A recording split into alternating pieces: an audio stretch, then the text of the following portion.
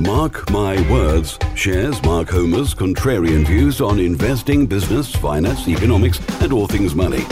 Mark interviews the world's most successful business, finance, and money experts, as well as imparting his knowledge in a factual, direct, and no-nonsense manner. Welcome to Mark My Words, and here is your host, Mark Homer. Hello, Mark Homer here for Mark My Words. I'm just going to talk today about some very current stuff that I'm dealing with banks. Clearly, I'm often borrowing from banks, or I'm often sort of raising finance on buildings, and things change, things move on, and I'm just going to give you some real sort of everyday experience, which I've had before, but is particularly pertinent right now, and I think it'll be quite useful for you. So we've got a couple of buildings which we're looking to refinance. They're apartment type buildings, so they're residential, and these are long-term loans which we're obtaining on them. Now, I've got two or three commercial lenders which I've got a relationship with, and which I've had a relationship with for the last, let's say, since about 2010, probably about 8 years. And for those of you that know me, I particularly like, with those kind of loans, I particularly like getting to know the relationship manager direct with the bank, not through a broker. And I find over a period of time, you tend to get better and better terms. They get to know you. They get to go around the building. And over a period of time, all these notes and all these loans and all this stuff goes into the computer, the bank's computer. And over a period of time, it just seems to be that the relationship manager and the person in credit who's sort of making the final sanction on the loan looks at all this stuff, sort of goes, well, they've always paid us back, they've always done what they've said, and you just end up with lower and lower interest rates, better and better terms, and I just like it. So I've gone for a loan. We've got to a situation with one bank where they'll give us some sort of choice over surveyor, which is quite important. I've used this one bank for a lot of our property loans. They've been doing them sort of relatively cheaply. But I've gone to bank number 2 on the latest apartment building, which we've got coming up. Their terms are sort of, more expensive. I think they're charging 1% more. The cheapest bank we use is sort of 2 over base, which is 2 and 2.75%. But this other bank now that I've been using for a number of years, wants 3.75%. Now, I've sort of gone along with it. They want a personal guarantee, 100% personal guarantee, whereas the first bank doesn't. And in addition, they've refused to sort of take a subordinated debenture, which is basically where the debenture they hold over the company's assets is secondary to the other sort of main lender that we use. And today I've just sort of reached the end of my tether with them. I would have done this a lot earlier, but the reason why I've sort of stuck with them and I've used them so many times over the years is because during the last credit crunch, when banks started to go bust or their capital their capital levels as capital adequacy ratio started to reduce and they wanted to get money back, they'd use any excuse to say that you're out of covenant, get properties valued low and effectively drag the money back in. So I always like to have borrowings with at least sort of 2 or 3 banks so that if one sees their arse, one gets into trouble, then I can always ring the other one up and then move the loans onto, another bank, one that I've got history with.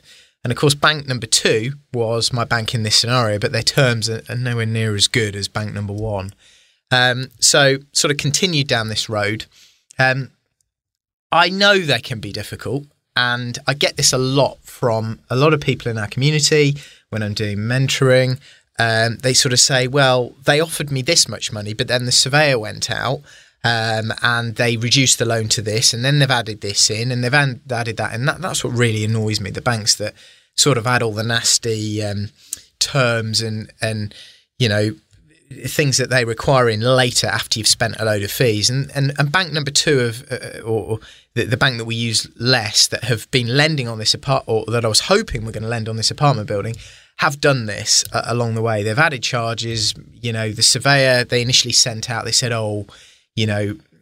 we'll lend based on the investment value, and now they've changed their mind and said, oh no, it's based on vacant possession value, and all this stuff they've sort of introduced later.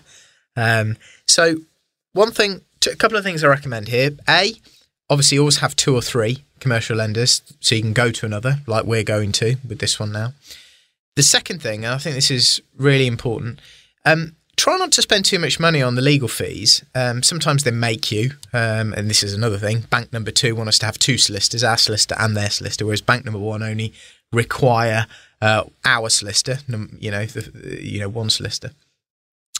I often don't really engage the solicitors until the valuation is complete, until the valuation is back and the bank have confirmed how much they're going to lend on the property. Yeah. As long as the bank confirm how much they're going to lend on the property and everything's okay with the valuation, you've probably not got that many more issues still to come. And therefore, if you need to switch banks, you've spent a lot less on solicitors. I get this a hell of a lot. People say, I'm way down the road and I found out at the last minute that they're only going to lend this much or whatever, but I've spent so much on fees that I feel committed. And I feel a little bit like that today because I've spent quite a lot on solicitors, but I can reuse one of the solicitors, the one that was representing us, because they can just sort of retype a lot of their work and use it for the other bank. So that's how I would sort of generally sort of run these relationships. I think into the future, I'm probably now going to go and find a bank number 2, a sort of backup secondary bank, because I'm pretty pissed off with this lot I have been using now due to all these issues. I'll probably go and find another clearer. I'll go to the likes of Handelsbanken or RBS. I might go to the likes of I'll probably go on the British Bankers Association website. And I'll have a look at maybe Arab banks, Israeli banks, look at the South African banks, and maybe I'll start sort of pacing around London and go and meeting some of these guys and just get a loan or 2 away with them. And then in a year, 2, 3, 5 years time, start putting more loans into them once, they see that we behave and we always repay. So that's a process I'm probably going to start now. So I've been talking there about commercial loans, long-term, sort of term loans. Obviously, we also need development finance for our projects. It's weird because I don't use those banks for development funding. I find those term-type finances they're probably not the right ones. The loan-to-value they offer is usually not as high, and the terms are not as good. And for that, I actually do go to a broker to get my development finance. And I think it's worth it if you can get a really good development finance broker. And I've mentioned, I did a podcast interview with one a couple of episodes ago, Dean Brown. He's very good.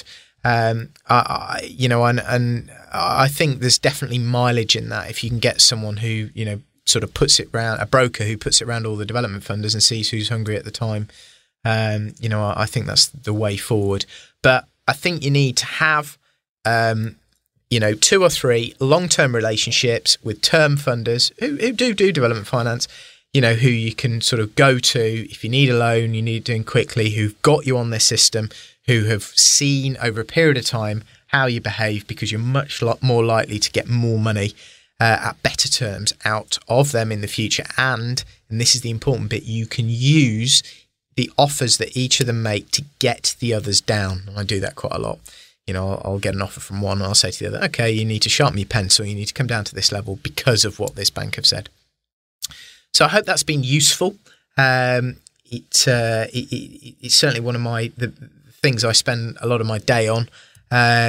If you've got any questions, send me an email, markhomer@progressiveproperty.co.uk. That has been Mark Homer for Mark My Words.